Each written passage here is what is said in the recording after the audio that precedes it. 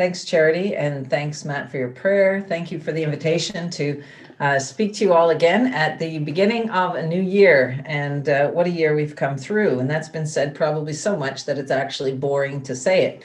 But there we are on the edge of a new year. In some ways, this passage that you just heard read speaks for itself. I mean, you could sit at home and meditate on that passage for an awfully long time and find that it tells you an awful lot of things that you need to know. And spending some time with it would not be a bad idea. But I want to riff on some of the themes from this passage, in particular one, and we'll get to that in a minute. But I wonder if any of the current students who are on this call know the college motto here at ADC. Any of current students? I'm not asking staff or anybody because some of you might not know, but I'm hoping somebody will. Anybody know? Any current students know what the college motto is? Anyone? I don't see. If you know it, just unmute yourself and say it, because I can't necessarily see. I can see everybody on one screen, I think, but I'm not seeing anything. Really? Okay, so somebody else then, anybody who's not a current student, and not Harry, because he'll certainly know, and probably not Steve. Come on, somebody else. What is the college motto? Anyone? Just unmute yourself and give it to us. Okay, I'm going to allow it to be Steve or Harry. And if you guys don't know, we're sunk. No. You don't know the college motto? Oh, come on. Anybody? No, equipping Christians to serve is sort of our marketing catchphrase. But if you look in the college logo, does that help you any? Do you know the college logo? What are the words? Evelyn, thank you. It should be Jesus is Lord. Jesus is Lord. Thank you, Edward. It's in Greek. Jesus Christos Kyrios in the logo, which is not always easy to see because it's really small. But that, of course, means Jesus is Lord. Jesus is Lord is the motto, if you can believe it, of Acadia Divinity College. And that is, in some ways, shouldn't be surprising, because Jesus is Lord is the oldest confession of the Christian faith, the clearest confession of the Christian faith, the most powerful, disruptive, subversive confession of Christian or of any faith. And these are three words that have turned the world upside down, three words that have turned and may yet turn your world upside down. Jesus Christ is Lord. Rolls off the lips so easily. And look how quickly you respond when I say, "Who is Lord?" Yeah, I can see your mouthing it. Jesus is Lord. Exactly. Jesus is Lord. Jesus Christ is Lord. Christians have been saying these words for 2,000 years. But have they always meant the words that they spoke? Have they always owned their confession? Have we owned our confession? When this issue has been tackled sometimes in Western Christianity, it becomes a sort of gnosis, a mystical inside knowledge, that many people encounter Jesus as Savior, but not as Lord. It's posited almost as a second stage in a faith journey. First, accept Jesus as your personal Savior. Then sometime later, you might consider putting him on the throne of your life. Making Jesus Lord of your life is akin to the plea, "Oh, Jesus, take the wheel." We've individualized this idea. We've individualized it to the point where we say, well, Jesus is your Savior, but is he Lord of your life? And I think that when we reduce the statement, Jesus is Lord, to this, it's become so anemic. It's such an insipid interpretation and application of what it means when we say Jesus Christ is Lord, and so far away from that disruptive, subversive power I referred to a moment ago. In this scenario, Jesus is Lord only over that which we have decided to surrender to him. His kingly realm is limited to the scope of our release. Imagine that. His kingly realm is limited to the scope of our release. He cannot then be king of the church, only what we have given to him. He can't be king of the world, for the world isn't Christian. When we say then, Jesus is Lord, what on earth does it really mean? How can we even begin to get a glimpse of its relevance, not only for our own lives, but for a church and for a world in chaos.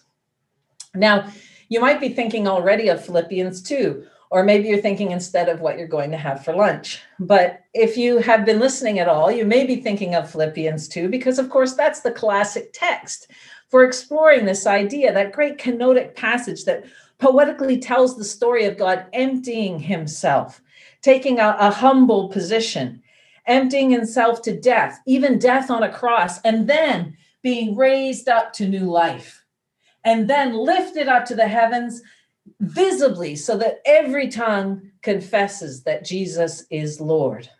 Well, what more can there be to say?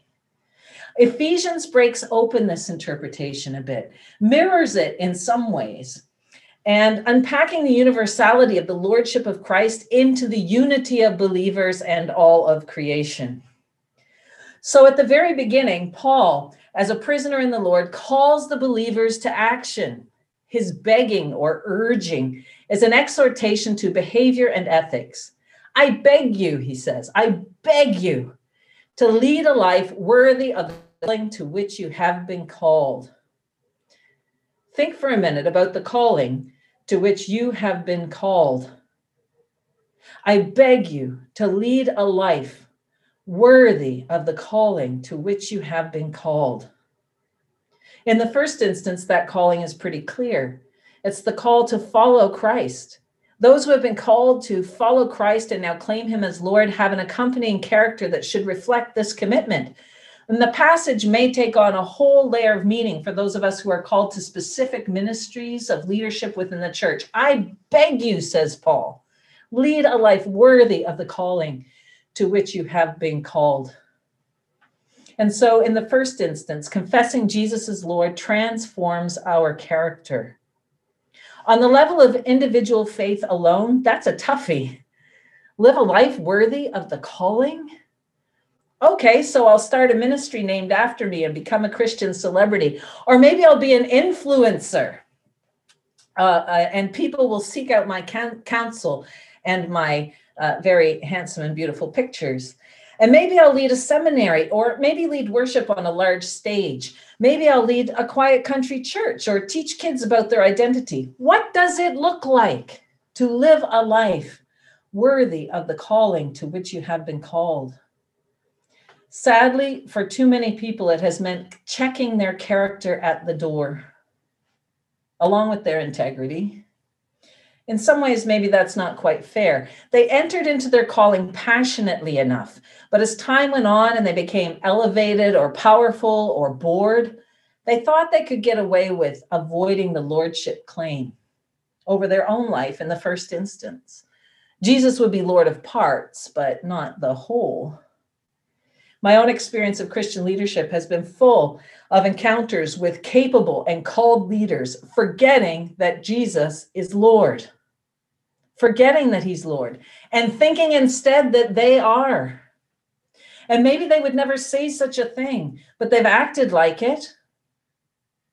Lord, save us, save me from that sort of activity. In the hidden corners and unseen places is where our character is built, and such things are not hidden from God or from our own formation. When Jesus is Lord, it impacts our character. It knits together our integrity. When Jesus is Lord, guess what? I'm not. And neither are you, no matter whether you lead an international ministry with your name on it or serve a small rural church. The confession Jesus is Lord, first of all, reminds us that none of us is Lord. And so we live the calling, as Paul says, with humility, gentleness, and patience, bearing with one another in love. This is what our ministry looks like when Jesus is Lord. Less of us and more of him. Today, at the beginning of a new year, I invite you to name the thing or things that might have a hold on your life that you find difficult to surrender to the lordship of Christ, that seek to displace him from the role of authority that he ought to have in your life. In a new year, you have this opportunity to confront and face the principalities and powers at work in your life and confess afresh the lordship of Christ as the only one who is worthy to sit on the throne. What do you need to do today to lean into a life worthy of your calling?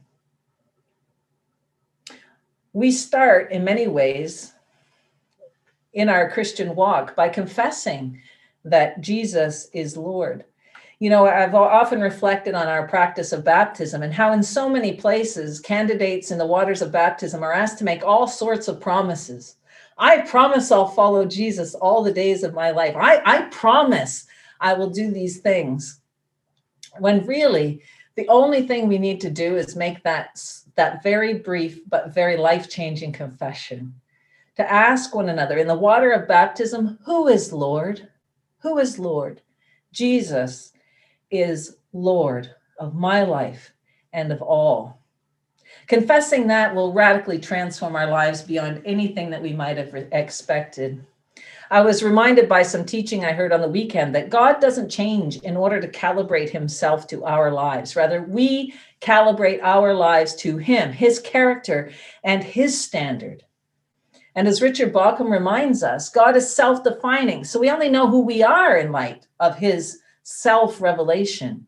So while we own it individually, and it is my personal confession, the confession Jesus is Lord is all about a single allegiance and a single affirmation that is owned not only by me, but by all believers. And so confessing Jesus is Lord not only builds our character, but it forges unity in the church. And so we are further encouraged to make every effort to maintain the unity of the Spirit in the bond of peace, as Paul puts it. Our rich media world is the most divided world ever. It's become blood sport between Christians who defame, defrock, and defriend one another over issues that seem to have nothing to do with the lordship of Christ. In fact, the conflict and warring that takes place seems to betray that confession altogether. It's become so bad that the disgusting behavior at birth has spilled into real life. People are confronting one another, not only online now, but face to face in horrible ways. We are given over, even as Christians, to a mimetic violence, as René Girard describes it, mimetic violence that is copying the violence of the world rather than the other way around. Live the life to fulfill your calling. Yet Girard indicates that Jesus subverted this meme of violence by surrendering to it and was vindicated in resurrection. Jesus is Lord of your life and mine, but also of the church in a way that redefines how we're allowed to act towards one another. Of all people, Christians are the ones called to live at peace with everyone in as much as it lies with us. Make every effort to maintain the unity of the Spirit in the bond of peace. But you know, sitting under the lordship of Christ isn't just about glossing over the differences as believers or groups of believers. That isn't really fellowship in the Spirit. That isn't unity. Unity is hanging together while we acknowledge our differences, name them, seek to manifest Christ's lordship in reality, recognizing that it might take some work. Confessing the lordship of Christ gives us that humility to consider that we may not always be right. And maybe some others need our patience, just like we need theirs. How patient, after all, has the Lord been with us? Unity then means we have to be honest about our differences and not be so quick to fight about them, but to reason about them together. And where we see warring and conflict, despite lips that utter the words, Jesus is Lord, the lordship of Christ is not being acknowledged or manifested. God cannot be divided. There's not your God and my God. He can't be divided in that way. Jesus is Lord. This means that our individual character is remade, our political and cultural allegiance is redefined, and the principalities and powers are subject to him. And so confessing Jesus, if you're counting, this is number 3. Confessing Jesus as Lord confronts the principalities and powers. You see, when we say Jesus is Lord, we are making a powerful political statement. We're saying that Jesus is Lord, and not only we're not Lord, but somebody else is not either. When we sit in church on Sunday, or even online, we're saying that over COVID and chaos and through the grossness and grief in his people, Jesus is Lord. Christians don't have a president or a prime minister or an emperor or queen, no matter how much we love her.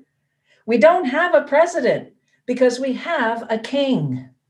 This is no secret divine conspiracy. They did some research that I saw recently published that Christians are, particularly in Canada, but elsewhere too, but including Canada, are vulnerable to conspiracy theories. Apparently, we're vulnerable to conspiracy theories in part because we're used to believing stuff that we're not sure is true in the standard sense of how we measure what is true. And so if something makes sense to us and coheres with what we believe already, we're inclined to believe it, whether there's evidence for it or not. And I think sometimes Christians are vulnerable to conspiracy theories because we've been following a gospel that we think we believe without evidence or historical context or philosophical warrant. But when you learn and educate your faith that we can hold Christian belief with validity and confidence, we are less susceptible to these odd, beyond belief, cult-like faiths. The Lordship of Christ is not a secret confession. It names the ultimate authority and puts all others in their place, including any thought that God is on our side against them. So confessing Jesus as Lord will sometimes put us at odds with the state. But let's be sensible about this. A number of churches across Canada have made the news for refusing to close their doors in response to public health protocols, appealing to the separation of church and state. They argue the state cannot control what they do. Now, let's be clear. The whole teaching of the separation of church and state emerges from a confession of the Lordship of Christ. It's not a freestanding affirmation. Appealing to that separation of church and state, these churches argue that the state can't control what they do. Let's be clear. Closing your church building to protect your community during a pandemic in no way compromises the claim that Jesus is Lord.